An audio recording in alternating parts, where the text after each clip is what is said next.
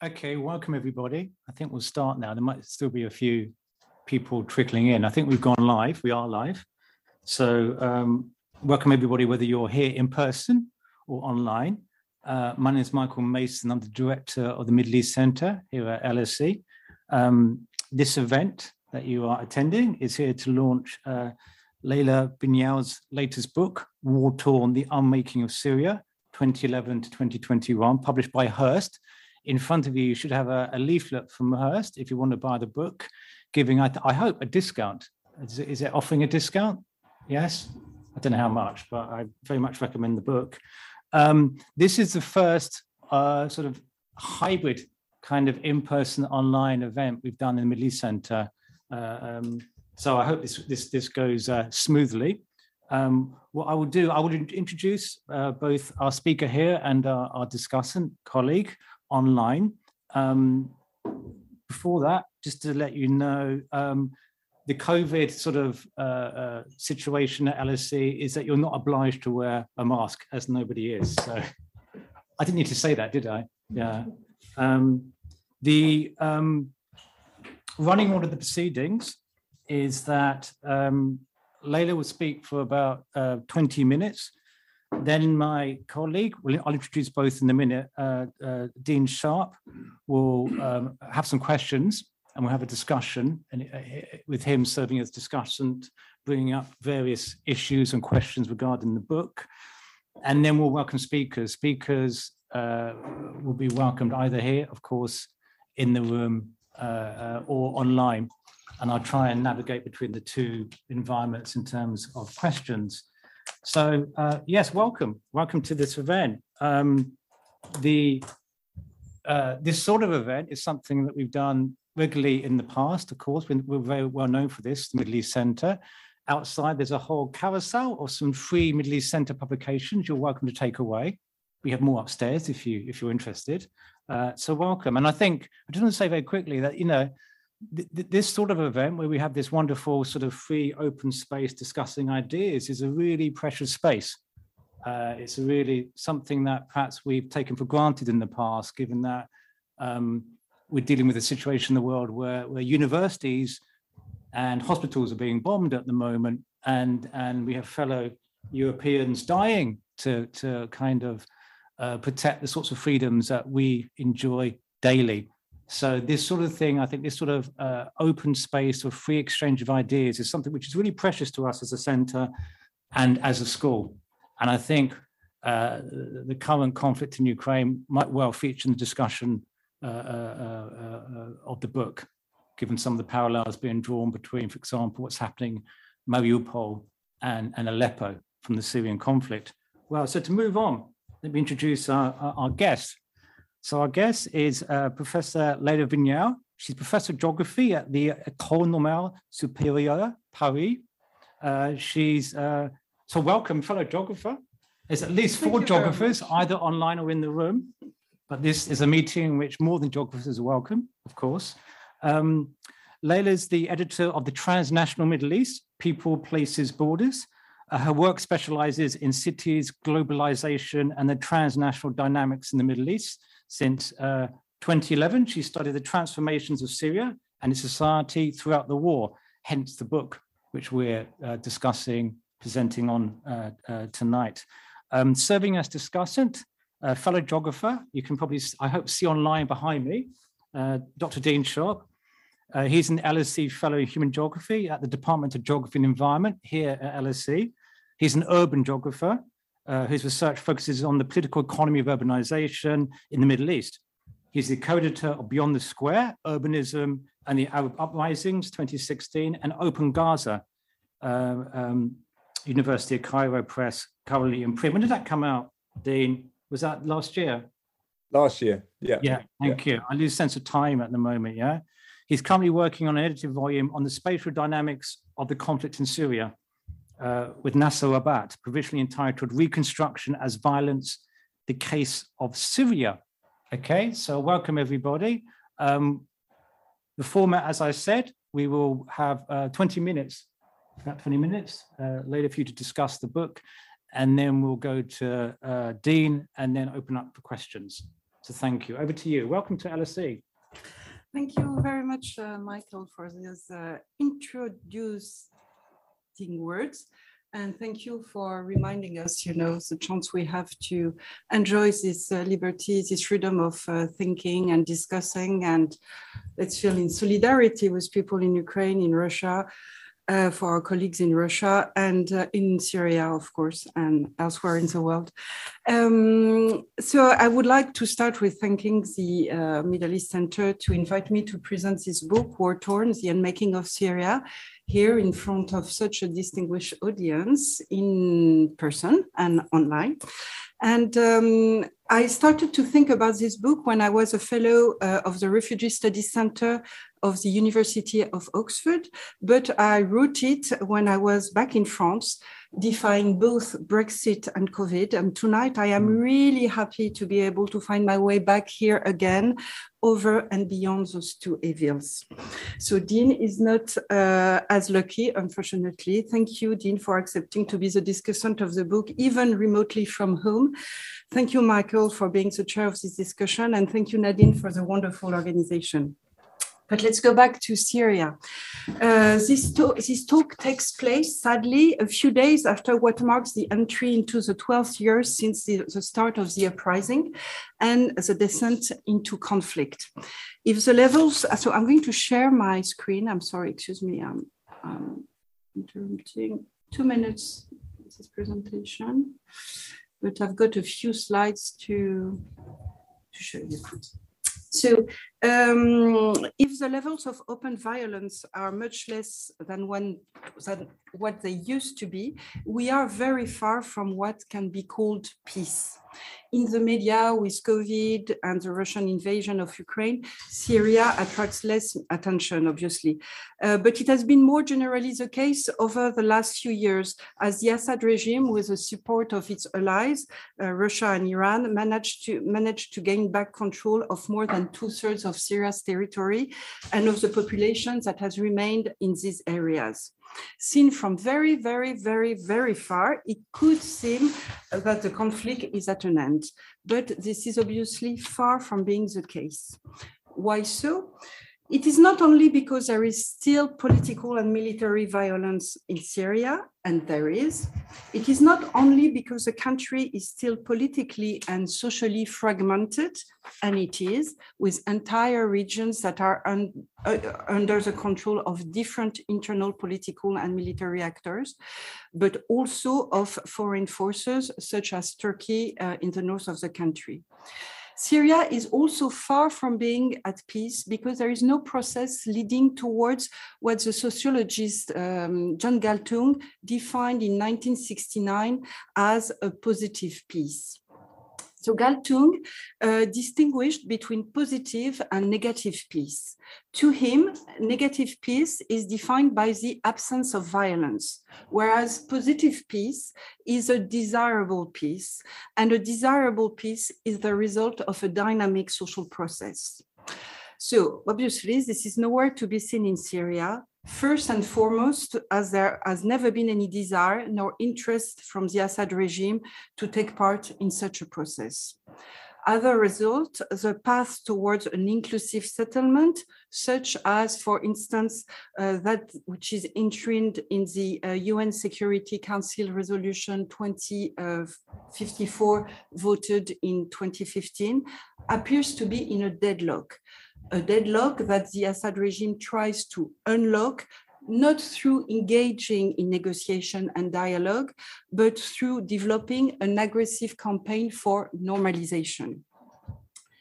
So the Syrian conflict in this regard is typical of the dynamics of internal conflicts being the majority of conflicts in the 21st century, although Ukraine, of course, reminds us that interstate conflicts still exist.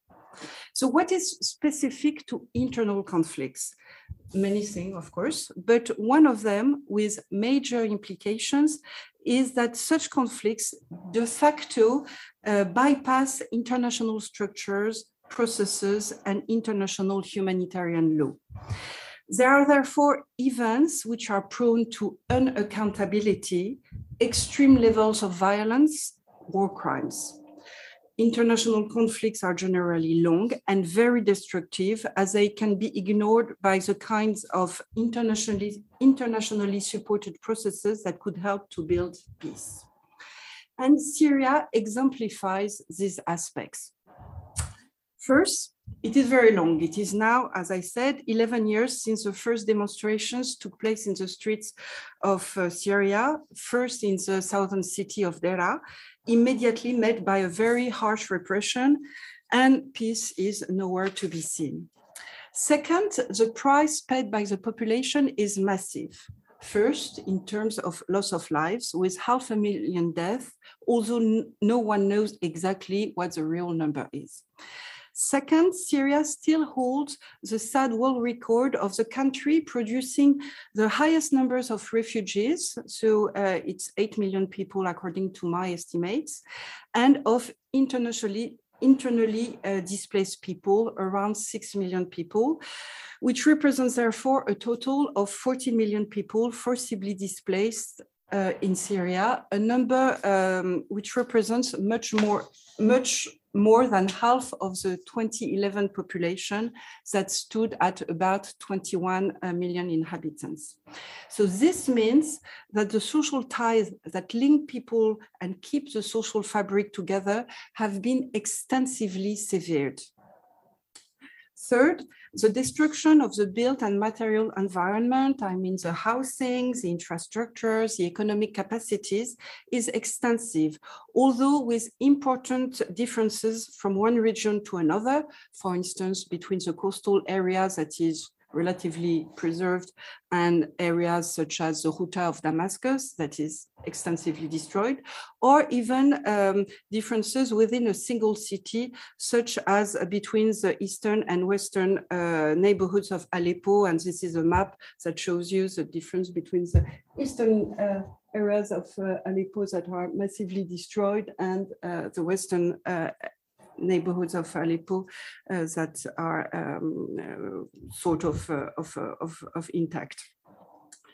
The price paid by the population translates also into poverty, as the level of impoverishment is massive. As you may know, the UN estimates that more than 85% of the population lives under the poverty line. So in this book, I try to spell out a dimension of the war that is generally under-researched with regard to the Syrian conflict in particular, but also with regard to conflicts in general, at least under-researched by social scientists, among which I place myself as a geographer.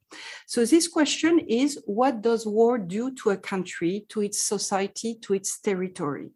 As important as it is, this question is generally addressed by historians when the dust of the war has settled.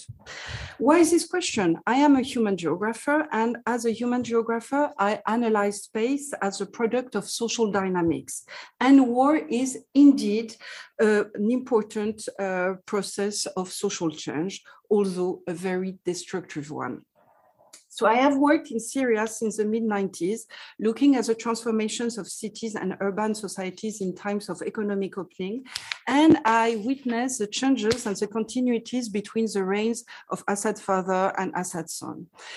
Although I could not foresee, of course, the nightmare that would soon engulf Syria, I set to address this question, what war does to a country and its society, or at least aspect of it in this book.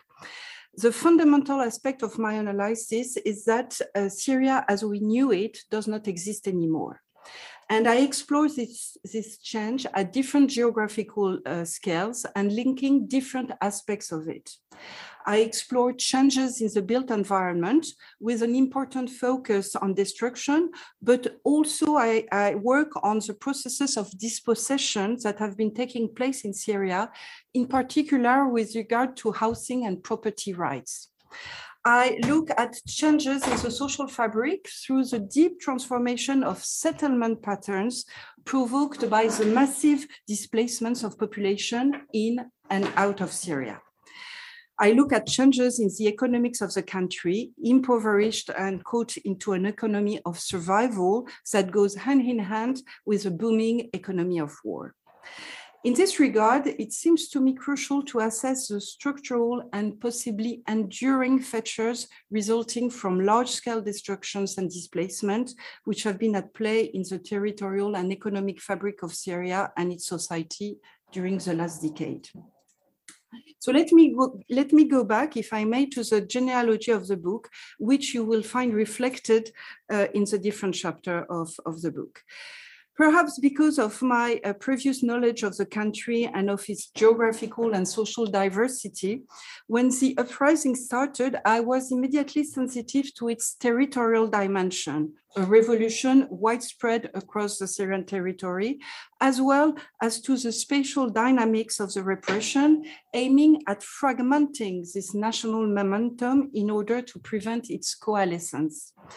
The combination of this territorial reach of the uprising on the one hand and of this strategy of repression on the other soon led to the territorial fragmentation of the revolutionary movement.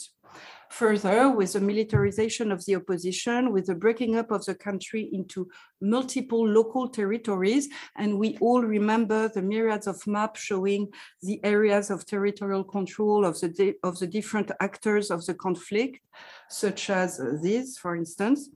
So with this process, we witnessed the emergence of local experiments of alternative governance in those territories and the development of competing legitimacies. But soon it appeared to me, as the conflict developed, that analyzing how the war was socially and spatially transforming the country was critical to understanding the political dynamics of the conflict as well. It soon appeared to me that such level of destructions that we could see in Syria, and indeed, of course, such levels of subsequent displacement could not be analyzed as a mere collateral damage of political violence, but that they were indeed at the center of the strategy of the Assad regime. Indeed, my work on urban destruction shows that what was important to look at was not so much what was being destroyed, and a full assessment of destruction in Syria is completely out of reach, but how it was being destroyed. In the book, I show in great detail how multifaceted tactics of destructions were carried out by the Assad regime and how destructions served different purposes for its own benefit. So I offer a typology of these tactics, from scorched earth tactics that allow the regime to regain control of neighborhoods and cities, to large-scale bombardment of the residential fabric that spread terror among the population and forced it to flee.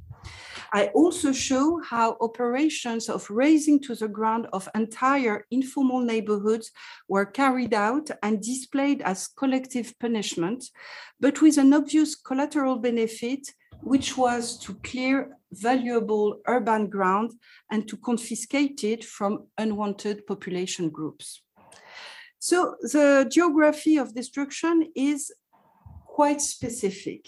It corresponds to a large extent to a political map of sorts, the map of the opposition-held areas at all geographical scales and levels. And the map of Aleppo I already showed you renders this very clearly. Hence, in the book, I explore the spatial distribution of destructions while highlighting the linear relationship between mass destruction, human, physical, economic, and mass displacement. My take is that destruction and displacement are a form of political violence, but also a weapon, a military strategy, and a form of repression in this war, largely used by the Assad regime to ensure its survival. And so just to develop a bit this point of survival, this multifaceted economy of destruction has ensured the survival of the regime at the cost of the obliteration of the country, obviously, at the cost of the obliteration of the state and of the population, with political and analytical implications that go beyond Syria and Syrians, that goes to neighboring countries, Lebanon, Turkey, Jordan, to the wider Middle East, and even to Europe, in particular through the plight of refugees. But at the end of the day, the Assad regime may preside over a pile of ruins, but at least it presides. Another idea that I try to pursue in the book is the fact that if war is a powerful process of human and material destruction, it is also a powerful process of spatial, social, and economic reconfiguration. This relates, of course, to the fact that the human geography of the country has profoundly changed and that it is now shaped by destruction and the complete transformation of the patterns of human settlement as well as of the economy. However, one of the aspects I develop in the book is that war does not stop at the border, changes do not stop at the border, but affect the entirety of the Middle East at different geographical scales and in different ways. For instance, the borderlands of Syria are deeply transformed within the country, of course, but as well in the neighboring countries that under the effect of the economy of war and the presence of refugees in these countries. The regional economy has also been transformed by the breaking of former trade routes that previously crossed Syria and by the subsequent breaking of economic networks and ties. The regional economy is also transformed by Syrian investments that are redeployed in neighboring countries. To give a last example of this transformation, I have conceptualized the deployment of what I call a transnational Syria. With this, I try to encapsulate the formation of a Syrian society outside Syria, which functions as a diaspora of refugees. This Syria outside Syria is established in many places across the region. Those places in which Syrian activity concentrates are to be found in the informal camps of the Bekaa Valley, in the suburban city of 6th of October in Cairo, in the neighborhoods of Gaziantep in Turkey, etc., which have become proper little Syrias. So to me, it is a transnational society, a transnational Syria, as these communities and places are connected with each other by many ties, as well as they are connected with communities and places within Syria. And these ties are vital to ensure the survival of people and families within Syria as they facilitate, for instance, the transfer of remittances. Finally, and Dean, you may want to discuss this as well, I show how dispossession is part of the Syria that has emerged from more than 10 years of conflict. So the spectrum of wartime dispossession is very wide indeed. It is obviously created by war tactics. Destruction led to the loss of urban fabric and therefore of housing, economics, resources, etc. However, the sale of belongings and assets under constraint or out of dire financial needs, the secondary occupation of houses or the confiscations of houses are also part of this process of dispossession. Secondly, the war led to a sharp erosion of housing and property rights through different mechanisms on which I can expand in the Q&A questions if you are interested, but that result in the loss of 10-year security for countless Syrians. Finally, the mechanisms of such dispossession operate through what I have called wartime reconstruction. By this, I mean a set of administrative and legislative decisions that led to the transformation of the urban land through new legal instruments on the one hand, and regime-led reconstruction projects on the other. And these affect mostly populations living in areas formerly held by the opposition and that happen to be also informal neighborhoods. So in Syria's main cities, these processes of dispossession have transformed urban land in two main ways. First, informal neighborhoods were cleared of large swaths of buildings and emptied of their populations through wartime large-scale bombardments or targeted operations of razing to the ground. I mentioned them. But second, urban legislations crafted during the war was used to unlock access to this valuable urban land, facilitating expropriation and facilitating as well ownership transfers that will likely benefit the private economic players close to the regime.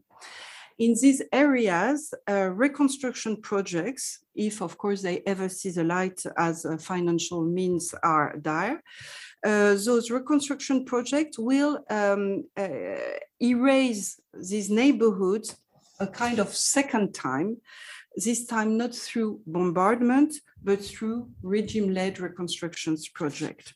And so this map shows the location of such project in Greater Damascus. So just the last point, the analysis that I offer in this book is of course extremely complicated to elaborate since the country has been closed to researchers and is a very dangerous place where research cannot be carried out in the manner that we do research in a peaceful environment. So in order to pursue my work, I have set up a methodology to sort of access Syria from afar, remotely. So my method involves a combination of three types of sources. Secondary sources such as reports, surveys, data, and this includes sources that have been produced by Syrians themselves in Syria. I use also primary visual sources, and in particular satellite imagery. And finally, I worked extensively with Syrian refugees, especially in the Middle East and in particular in Beirut, who helped me through the year to document inside Syria through their, telling me their experience in Syria when they were still in Syria, who helped me to connect with inside Syria through their own networks and relations, connections inside Syria. And working with those Syrians in the region helped me to conceptualize and to see the emergence of this transnational Syria that I talked about. So this is briefly what the book is about. Thank you very much for your attention, and I'm happy to discuss with you, Dean, and to answer the question you may have. Thank you very much, Leila. That was perfect timing as well. So thank you. That was very rich, insightful summary of the arguments in the book. I'll just, I'm sure we'll come onto discussion. Just really interested in this notion of the regime of wartime reconstruction, post-war reconstruction, having its own kind of dynamics of violence and dispossession, which is something that is less visible, of course, than the sorts of visible destruction and bombardment that we are exposed to in the media. So just to remind everybody, the format is I will now pass on to my colleague, Dean Sharp, Dr. Dean Sharp, who have various questions, I hope, of Leila and the book, and that's going to take about half an hour. Then we'll go to questions after that, okay? And questions from the floor, so you can perhaps start to think about any questions you might want to ask. I can see we have over 40 people online. So if you're online and you want to thinking about questions, please enter your questions in the question and answer box in the bottom right hand of your Zoom page, and we'll deal with questions from both sources. But for the moment, we will now proceed to the discussion part of the presentation. So over to you, Dean. Wonderful. Well, thank you so much, Leila, for sharing your work with us, and really looking forward to discussing some of the textures and details in the book. It's wonderful that we're all a little cluster of geographers. I'm not sure what the collective for geographers is, but it's wonderful to be amongst and have this deeply geographical book, but which of course is open to a broader audience than just our disciplinary colleagues. As Michael, introduced my own work as well. I'm very much focused as well on socio-spatial processes in relation to conflict. And I just actually wanted to start off on this point, a very basic one for geographers, but may not necessarily be familiar to those who are outside of the discipline. Because in the first chapter, you do lay out, for instance, very clearly how urbanization, this process itself, has been very key to the transformation of Syrian society, and how in that type of social change was very strongly related then to the revolt that happened. That's one part of the question. And secondly, I do think people will be very familiar with, of course, Tahrir Square and the revolts that happened in the public squares of metropolises around the region. But if you could explain and unpack a bit more how the urban context took a central role in the Syrian revolt. So this is a very wide question that, for those of you who are interested, you can also relate to this first chapter of the book. One of the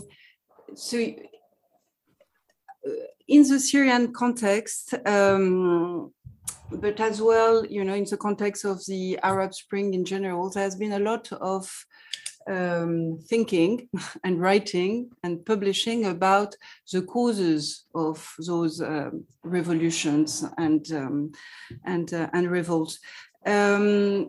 What I do in the first chapter of the book as a geographer is that, so I am sensitive to the urban dimension of the revolt, and I try to understand it. And so there is an obvious point, but that needs to be made, is that contrarily to the perception of a general audience that is not very well versed into the Arab world or developing world in general, it is a very urbanized world. It's very urban. It's societies that are highly urbanized, and so the fact, in a way, it's a bit tautological, but the fact that the Arab Springs revolts took place in cities reflect this very important urbanization of Middle Eastern societies. And this is a process that is quite recent, that took place over the last 40 years, this growth of urbanization due to the combination of rural to urban migration in the 60s, 70s, and then linked to natural growth. So those societies have changed enormously in a very short span of time, becoming urban societies. And what I try to reflect on this, and especially in this chapter, is that it has effects on social change, and that social change also happens through urbanization. So I draw on the work of demographers such as Emmanuel Todd and Youssef Kourbaj, who shows that historically, you can trace social change through the combination of demographic change and the demographic transition, if you want. So the transformation of the family size of several children to models that tends to be 2 to 3 children per family, that changes completely the dynamics of the family and of patriarchy. And they show that the combination of demographic change, demographic transition, and of education is historically, from the 17th century in Europe to maybe Middle East countries at the beginning of the 21st century, a driver of social change, because the whole relation of individual, it unlocks a society of individuals more than a society of communals and communities, etc. So what I try to show in this chapter is that urbanization is a kind of accelerator of this social change, because in the urban environment, that is now the majority of the environment in which people live in the Middle East, trajectories of individualization are accelerated, favored, and as well as, of course, another type of connectivity, social networks, links between people that happens within the urban fabric. So I try to add on this debate on causes, in putting this kind of long-term reflection on social change and showing that urbanization is a process that transforms the society and has also a political effect, if you want. And in Syria, and also, so of course, cities, we have seen that everywhere in the Middle East where uprising took place have been also the places where a demonstration coalesced, where people gathered to express discontent and express claims. And in Syria, what is really interesting is to see how the regime, those movements happened, those processes happened, and the regime had immediately a strategy of fragmenting, of trying to intervene, not to allow these processes of coalescence, of getting together into the cities. So at different scales, at the scale really of the cities, and you can see, I developed that in the book, how access to certain areas of the cities were sealed, etc., protected, how demonstrators tried to circumvent that as well, but also at the national level, how the strategy of repression really aimed at making it impossible for people to communicate from and to get together from one place to another. So strategies that aimed at breaking the territorial unity of the uprising into many places. And one of the means that people found to circumvent it, I don't know if you remember, for those of you who followed the demonstration in 2011, it was that cities, that the chants in demonstration in one city would refer to events in another city. And so in Dara, they would say, Homs, we are with you. In Homs, they would say, another Hama, we are with you, etc. So I don't know if I've covered everything, but... Well, no, I think it gives a very good sense.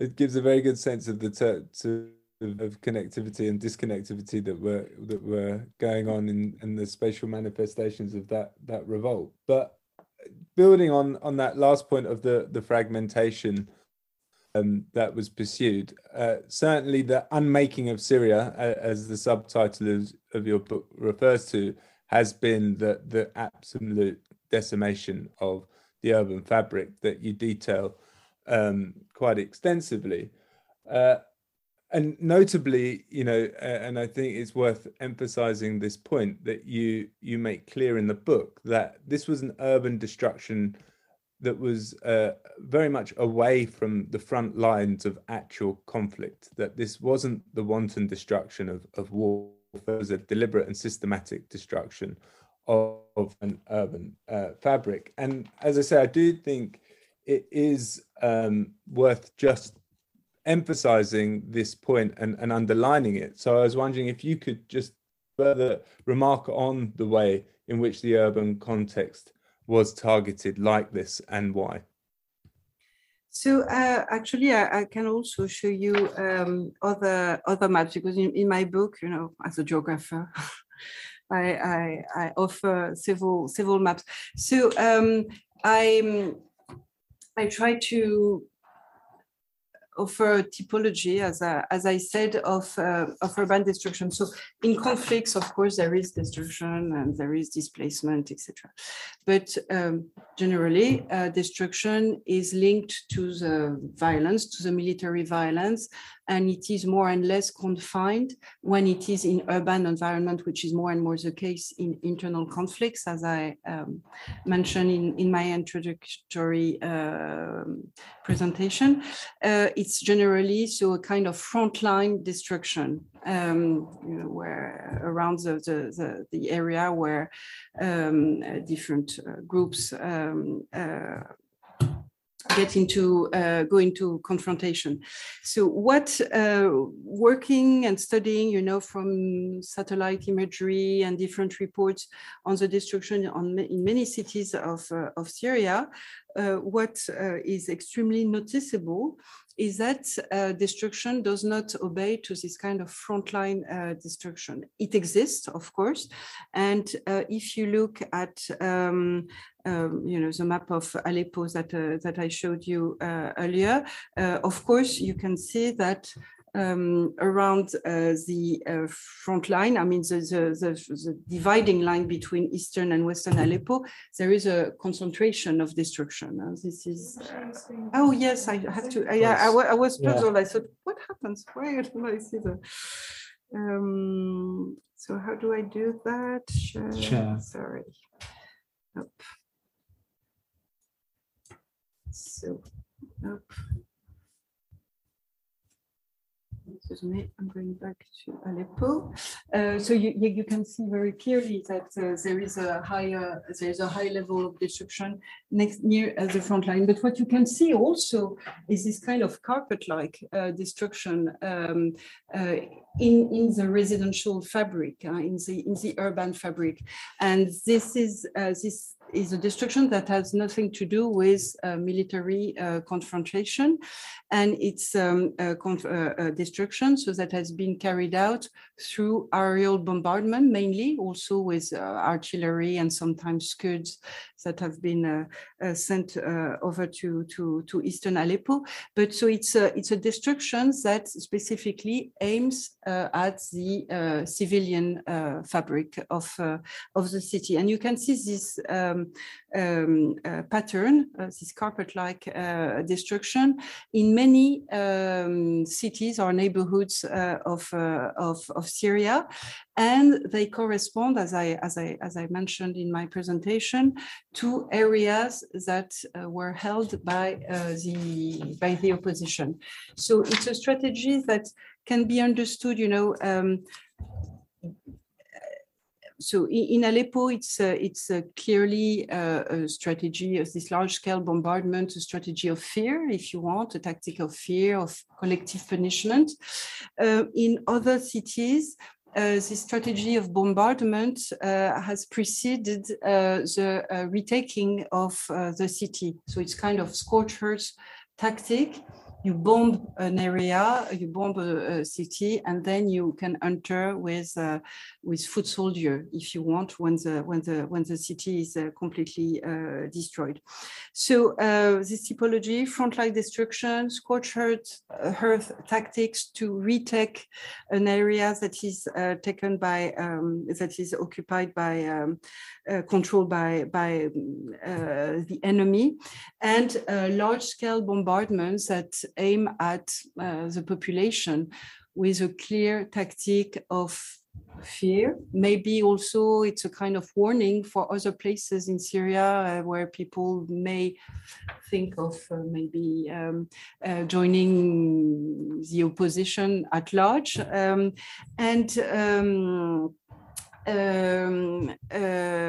there was another point that I wanted to mention, and suddenly it escapes me. I'm not going. It will come back. It will come back to me. What I want to mention is that there is a clear superimposition of political maps and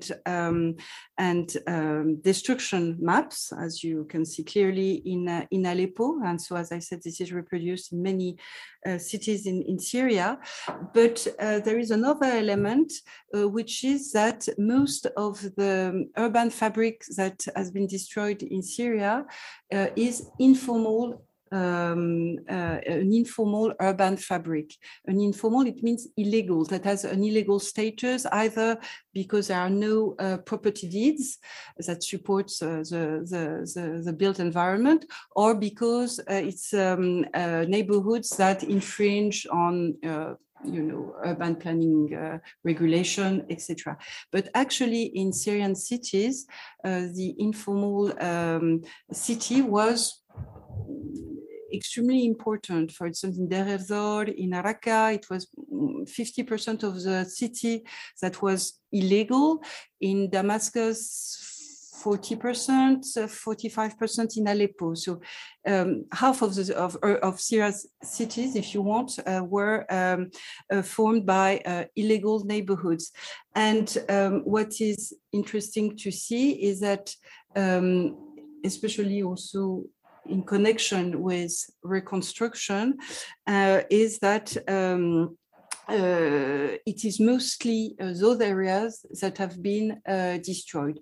Of course, because they sheltered opposition groups, whereas the centers of cities, depends of the places, but were mostly kept under the control of the regime. But also those neighborhoods, illegal neighborhoods, have been sometimes targeted, and it's a kind of fourth type, in my typology, by razing to the ground operations. By this, I mean really neighborhoods that are wiped out in over 1 week, 2 weeks, with explosions and trucks, etc. So the army and engineers, etc., come in, destroy the neighborhood. It is generally, so I've researched different examples of this kind of razing to the ground operations.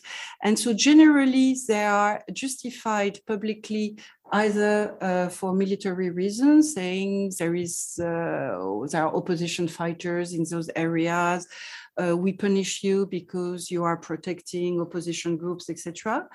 Or sometimes they are justified by urban regulation. So it seems a bit weird that, in 2012, 2013, in the middle of the war and high level of violence and bombing, to see the government justifying such a destruction under regulation, urban regulation purposes.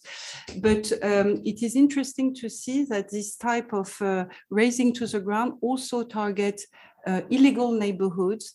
And this is important to keep in mind in order to understand the geography of those changes in urban ownership and urban legal status that took place over the war, because actually all those informal neighborhoods are valuable urban lands. They are generally connected to the center.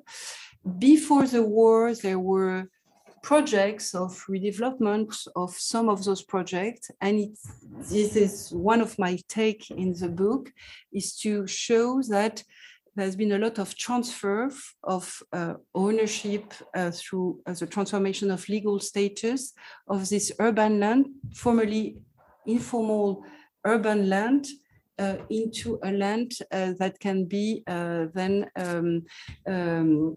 that is transferred into the hands of the governments and to private actors. Thank you, Leila. I mean, building on that point, and shifting to this debate now around the reconstruction, there are many things that I'd love to ask you about this, but I guess the first and most elemental one is, because it's also a question that I've thought and come up against, as Michael mentioned, I'm also doing this book called Reconstruction as Violence, but to what extent should we be using this term reconstruction? What does reconstruction mean in a context where, as you're saying, there's displacement through these projects that are just acts of violence and destruction as much of anything being actually materially created on the ground. Actually, you've got a good point, because I don't like this term of reconstruction, which is very much part of the vocabulary and the propaganda of the Al-Assad regime. After destroying the country, it's more than bitter. And also reconstruction, so it has all those echoes of post-Second World War reconstruction. So it immediately brings idea of peace. So this is also why it's part of a propaganda. Reconstruction usually happens when there is a settled peace, which is not the case in Syria. And reconstruction also brings idea of, so a settled peace and investment from many different actors and from the society. You reconstruct for the society, you try to reconstruct a country, something that has been destroyed, for the people who live there. So all of these aspects are not actually present in this. This is why I call it a regime-led reconstruction. There is no peace, I mentioned that. There is no funding for this reconstruction. I mean, the levels of destruction in Syria are so enormous that it would take the extremely deep commitment and long-term commitment of the international community to bring the funds to rebuild Syria properly. And without a genuine peace and settlement, political settlement, there is, this path is not to be foreseeable. Reconstruction is also, there is in the UN has worked a lot on the transformation of ownership rights, of housing destruction, of loss of property, of dispossession. And they came up with those Pinheiro principles. I don't know if you heard of that, which is a text that has been produced by the UN in 2008, I think. And the Pinheiro principles, they explain very clearly its tools to sort out issues of property rights and coming back to your country and being part of the reconstruction involving the people. And this is also something that is not seen in Syria. As I said, this reconstruction takes the form of it doesn't exist on the ground. There are a few things that are rebuilt, etc., mostly by people themselves with the money they can get from the remittances from the diaspora. And then there is this regime-led reconstruction that takes the place of new holdings in which the tycoons and the big economic players that actually support the regime have the majority shares. And there are urban redevelopment areas that are set in the main cities and that are managed by those holdings. And therefore, this reconstruction actually is just a word to cover this tool that transfer urban land into the hands of private developers. So it is, there is no reconstruction in the sense, in the genuine sense that I tried to spell out. And actually the regime-led reconstruction is, as I said briefly at the end of my presentation, a kind of second obliteration of what has been destroyed. Yeah. Absolutely, it's very much yeah. There was even just a Guardian report yesterday about new areas being cleared under the banner again of reconstruction. So something that is very much in process as well. And just to end, because we're coming up to that half-an-hour mark, and of course something else that is also in process at the moment is the Russian invasion of Ukraine, and a lot of parallels, of course, being drawn between what the Russians did in Syria and what they're doing in Ukraine, particularly, of course, in reference to the Russian attacks in Mariupol, placed in comparison to Aleppo. I guess very simply, what do you make of that comparison, and how much can the case of Syria tell us about what's happening in Ukraine at the moment?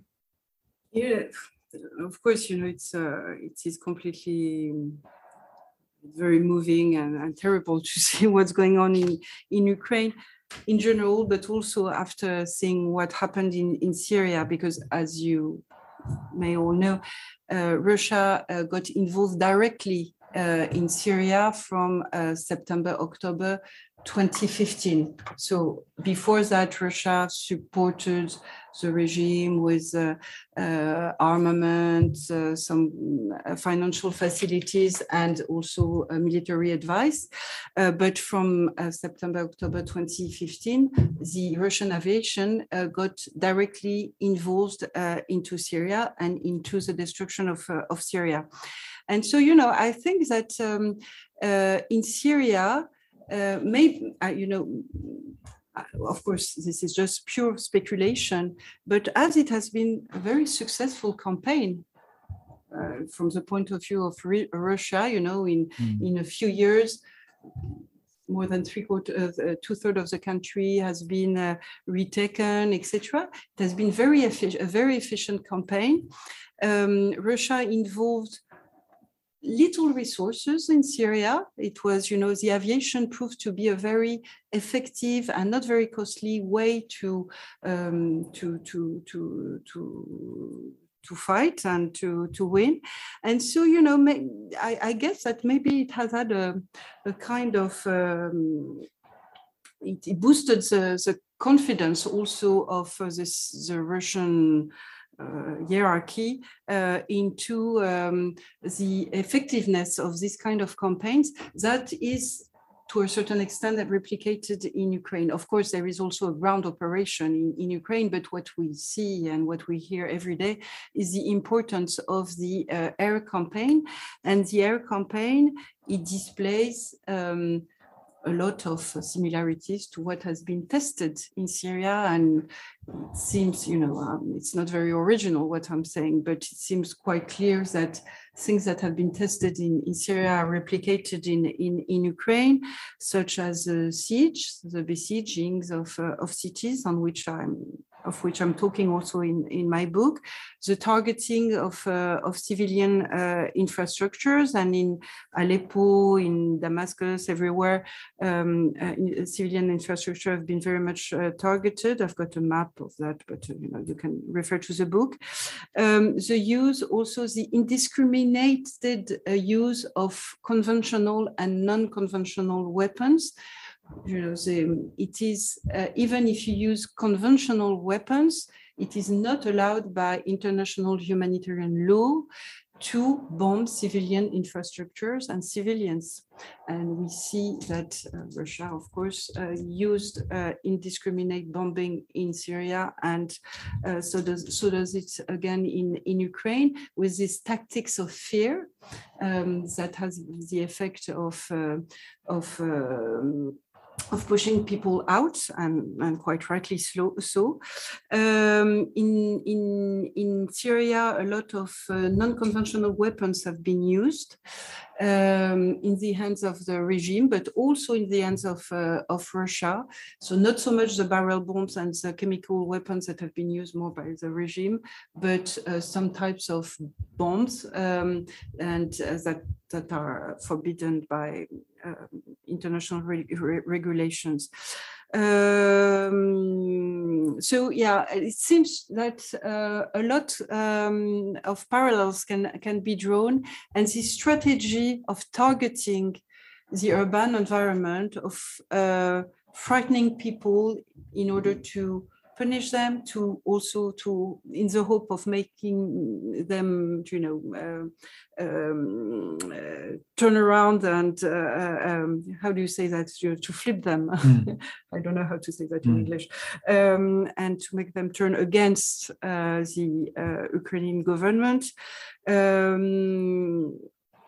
All those strategies seems to be at play, and it is quite likely that you can draw a genealogy between the experiments in Chechnya at the end of the 90s, beginning of the 2000s, and I talked about this in the book. I drew this genealogy in the book.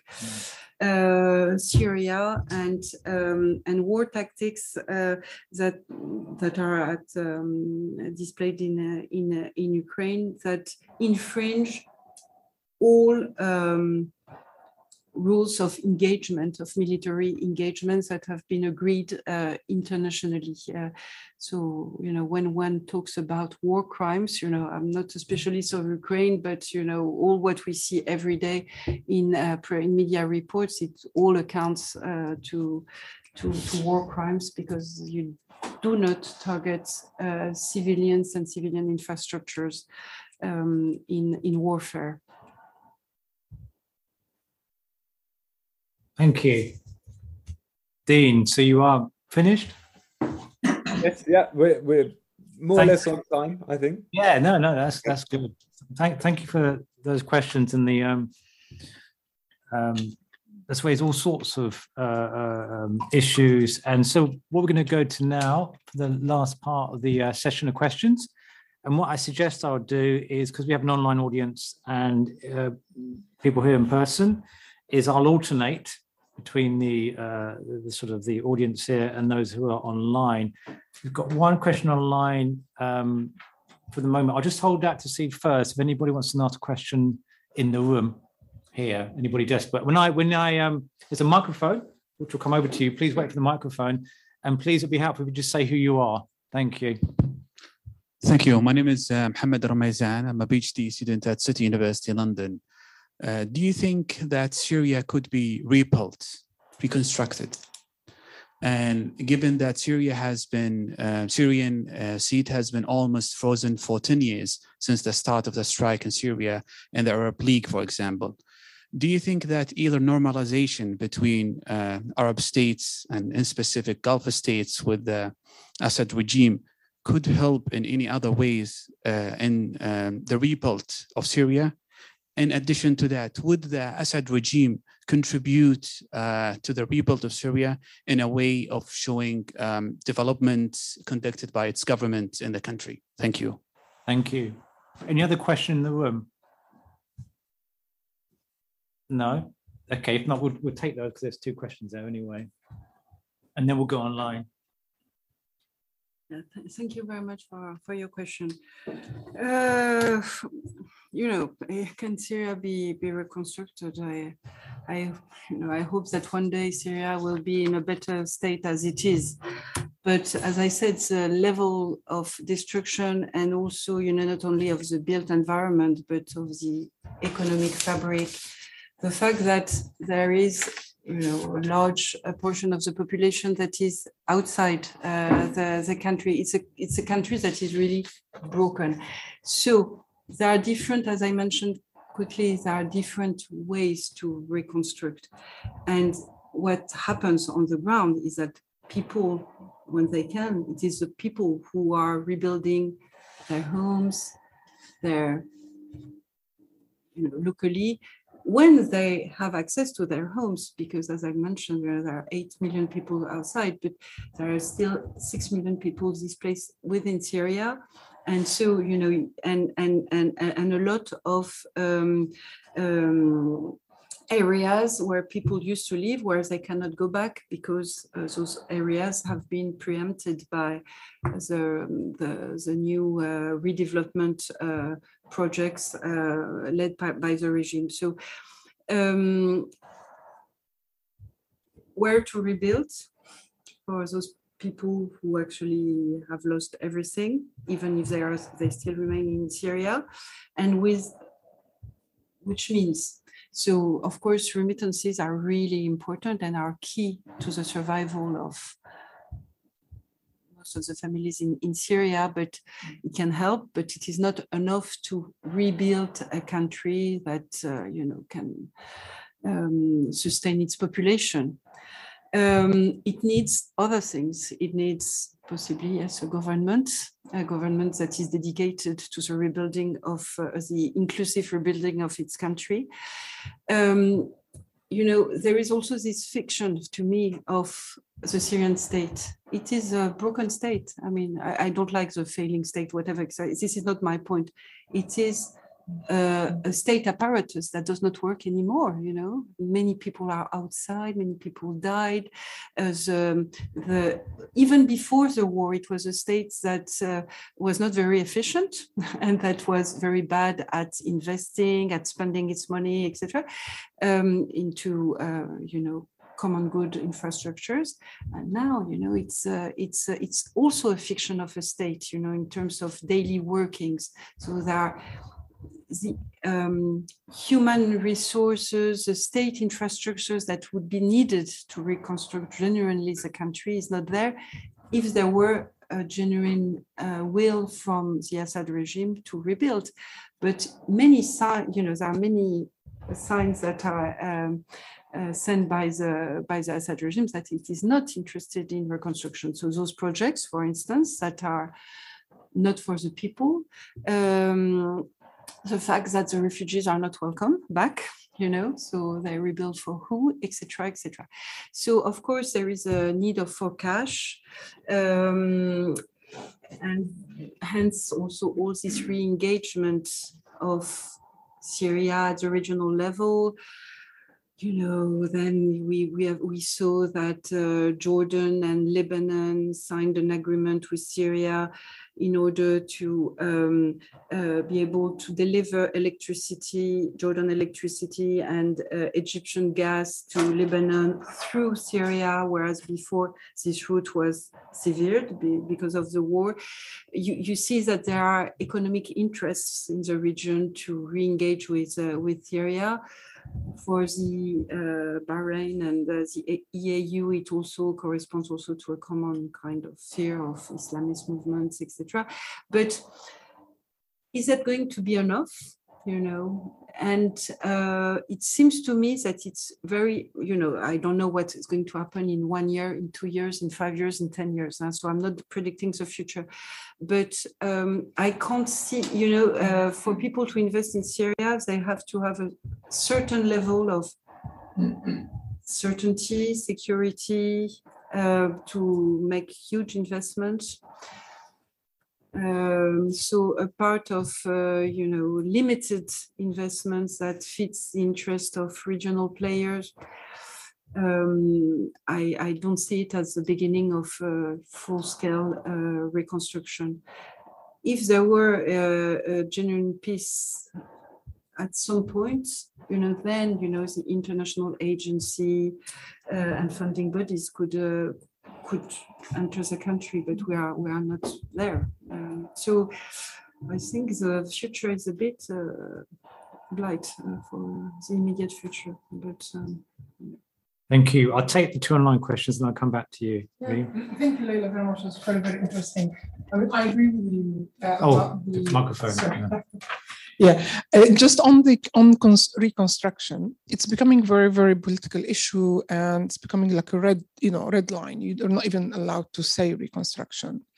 And I agree that large-scale reconstruction is, you know, given the current reality, is not a good idea. It's going to cement the corrupt political economy and the regime. But there is also a need for reconstruction with a small letter, you know, on the ground, like the people, lives goes on, people are living there, schools are destroyed, houses are destroyed, irrigation canals are destroyed, and they need to be restored.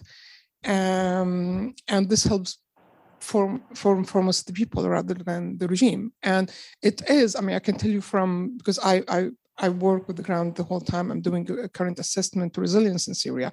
It just gets so ridiculous and funny. Like, I came across a school the other day in Ghouta where the donors was happy to fund the work to restore the first floor because they didn't classify as reconstruction. And then the second floor of the same school, they said, no, this type of work, that is reconstruction. So it's the same school. So they interrupted the funding. They funded like a huge project, for example, for the FAO, the Food and Agriculture Organization, to support farmers in Homs, northern countryside of Homs. And FAO said, well, yeah, you want to support farmers, we need water. Water, you need the canals. So we have to restore the canals. And no, that's reconstruction. And then after back and forth, they said, okay, fine, you build the canals, and the farmers area, the regime have to build in its area. And just to negotiate this, they have to speak to the regime, and then the whole funding was interrupted. So, and it's all about how the word reconstruction is becoming way too political, such a big taboo. But I just think that it's really important that when we talk about it, to remind people that on the ground, there are people who just need a little money to fix the window so they can, they don't freeze, or to rebuild the school or a water canal. It's just really important, because it's really translating to such nervousness on the political level that a huge amount of funding, much needed support is being just cut out. Thank you. There were 2 online questions also on reconstruction, so we'll just take these together on the involvement of external actors. Anon Sundar, in your opinion, should Western actors, EU and US, still invested in the conflict, balance the need to help Syrians on the ground, early recovery, without simultaneously normalizing the Assad regime or legitimizing into its reconstruction narrative? So that's the role of Western actors. Secondly, Amanda Johansson, who are the main actors apart from the Assad regime itself in the reconstruction projects ongoing in Syria? Are there foreign actors involved, such as Russia or other states? Yeah, so I'll start with Amanda's question, because it's, and then I'll go to both Reem's and Adnan's remarks and questions. So yeah, the main actors, then there are, in terms of foreign actors, there is some Iranian investment, there is some Russian investment, but it remains quite small and limited. It's for many different reasons. One of them being that Russia and Iran are also countries that have limited means, and that are not necessarily interested in reconstruction, but rather on securing a few interests that are directly, a few projects that are directly in their interest, but are not interested in reconstructing the country. Iran being a bit different, because Iran has always been interested also in getting access to some infrastructure, urban land, etc. But yeah, so reconstruction projects are mostly regime-led. And here again, I have to maybe maybe I was not clear enough, but a part of two projects that are ongoing, with some buildings built, etc., in Damascus. Actually, most of those projects are non-existent. It's just areas that are frozen under these new legal setups, and frozen for further projects, but none of them are really taking shape, because there is no funding. So mostly, and no market also, to buy the type of housing that would take place in those areas. Reem, and it is also what Anand is pointing to. You're completely right. It's a deadlock. I'm sorry, Adnan. I have no solution. Otherwise, I would be I have no solution, and and I'm not a political, I'm not into political making, etc. So I cannot come with a device, and you are much more versed into this kind of precise assessment of aid on the ground. And I know that you discuss him with political makers on those subjects. It is a real massive, terrible problem, and it's a way to also to pursue the war. When I said that obliteration is pursued with those regime-led reconstruction projects. In a way, war and the destruction of the country is pursued with this kind of deadlock of how to help people without helping the regime. I have no. Maybe you can share with us what could be done, but there is this difficulty to engage with the regimes that does not want to engage with the international community, with no security. With it's also an actor into which it's difficult to put one's face with regard to the long-term protection of those investments and of the population after 10 years of bombing it, etc. So it is terrible, but I don't know how to. And so we see, all those small projects. It's really important that they happen. People need to fix their houses, to work, to develop economic activity, to have a bit of investment, to school their children. Yeah, I agree with you. I don't know what can be done with such a political deadlock in Syria. Thank you. I'm sorry not to be more creative, well, but difficult, isn't it, Yeah. in this context? At the back, Alex, yes? Yeah. Let's just wait for the microphone. Thank you. Thank you. Yeah.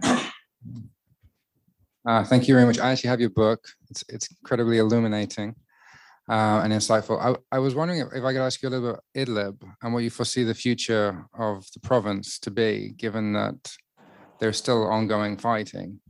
And of course, we can talk about the reconstruction of Syria, which is, I guess, in the possession of the Assad regime. But Idlib is slightly different, especially with some displaced people from Aleppo and so on. So I was just wondering how you foresee the future of Idlib.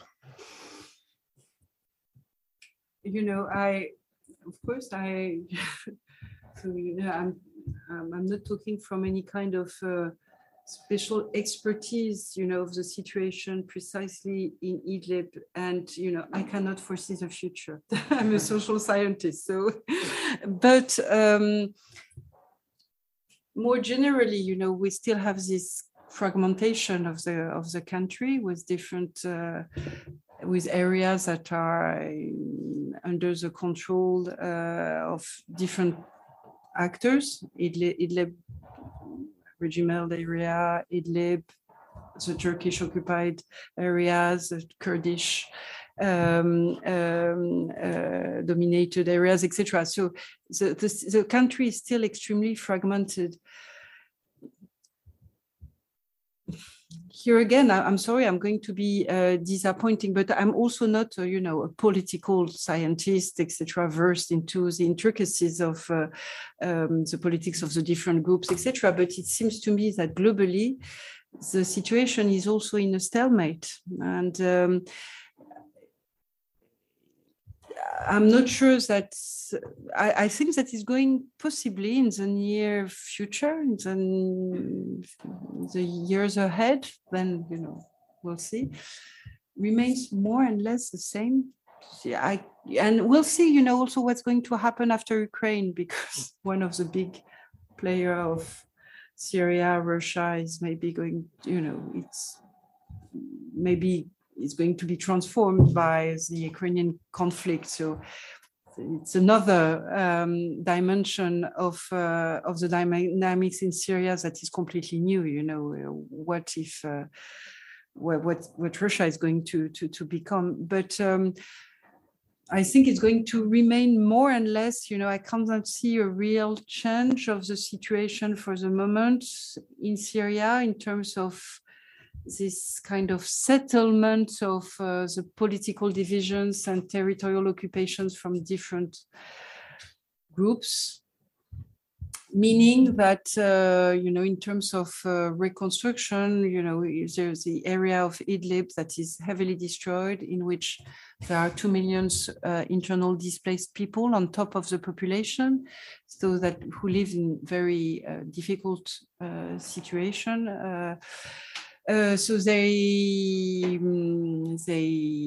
are in dire needs also of humanitarian aid and reconstruction, but this is going to be trickled. It's going to be a small trickle of help that is going to help the Idlib region as well as the other areas of the country, and maybe more, because it's, as we know, it's kind of a complicated governance of many different armed groups in Idlib. So they can maybe rely sometimes on aid that comes from, one supporter of, you say that, one of their promoters. But yeah, no, so yeah, I think that it's going to remain quite, terrible situation with, because it's a stalemate. I see it as a stalemate for a few years, but then in Syria, I'm sorry not to be more, telling you exactly what's going to happen, but I cannot really. And I think we are in a kind of stalemate where the equilibriums are not going to change soon, notwithstanding what's going to happen with Russia.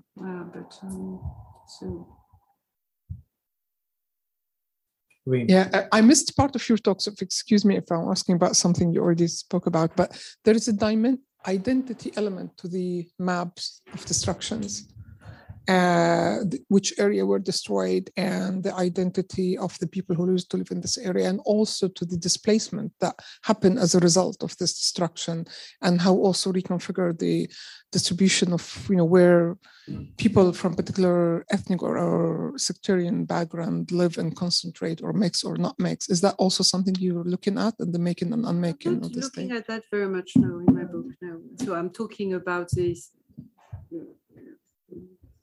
a bit of the sectarian dimension of the country, but no, I'm not.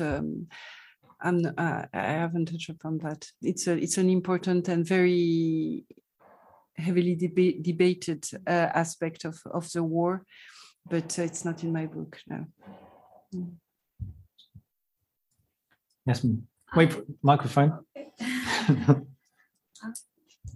I have a really basic question. What was the hardest part of putting your book together? What was the hardest part?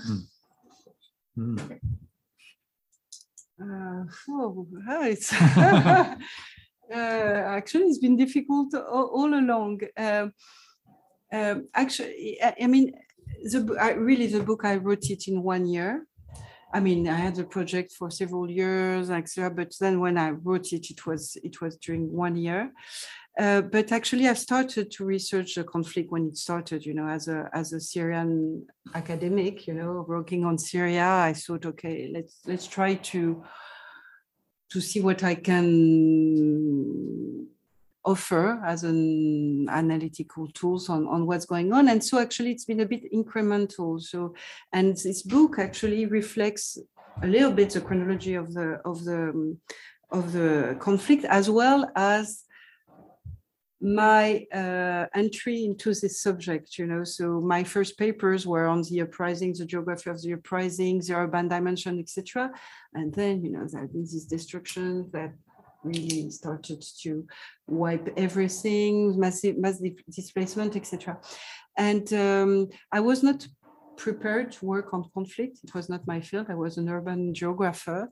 And I remember that it's really a personal note, but I think that for researchers and young researchers, it's really important to be, I mean, for me, it has been an interesting personal and human experience to see that, it's hard. And I've been, when I spent 2 years at the Refugee Studies Center at Oxford. And there, this is where I got aware of, because they had special programs of that, of secondary trauma, that working on the materials that is so awful can affect you. I mean, I'm not comparing myself to people who are actually suffering on the ground, but so this is, and it drove me to a whole reflection on, so the fact that it's a material that is not easy to deal with. Also, a more reflexive take on what is it to research on war and to research with refugees, because very quickly, as I said, one of my sources, main sources was working, discussing, talking, living with Syrian refugees in Lebanon, especially. And so, you know, of course, in academia, in ethics, etc., we have developed a full range of guidelines and reflection. But this was really important to be able to reach out for this kind of reflexivity and to develop my own reflexivity on my practice, working with people who were in real difficulties and who suffered directly trauma. So this was possibly, you know, the most difficult bit to adjust as a researcher. You know, in the end, I'm writing a book, I'm writing articles. Actually, I'm pushing forward my career. Then I go back home in my university with my European passport. And, you know, so it's there is such an imbalance and asymmetry with regard to the people who actually provided me with the main sources of my work. So all of this have been difficult, but also extremely interesting to try to think through that, and also to share. You know, I know that in UK universities it's very important, but in France as well, you know, discussing, sharing in methodological seminars, etc.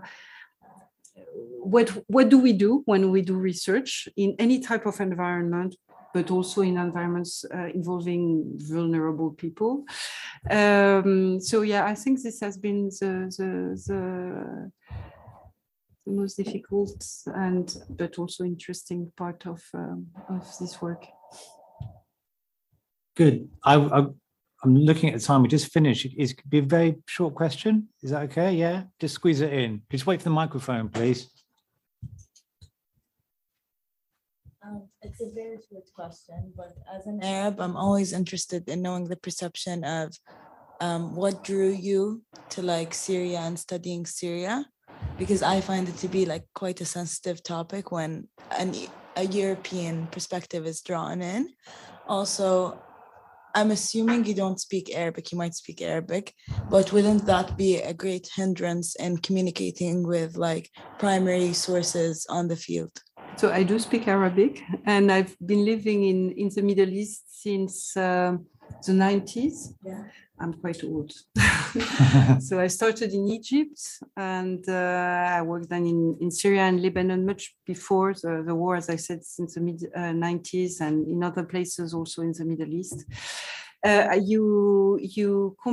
completely agree with you that there is something about, you know, foreign researchers working in other countries, especially then in a north-south kind of asymmetry in terms of, you know, as I said, especially in authoritarian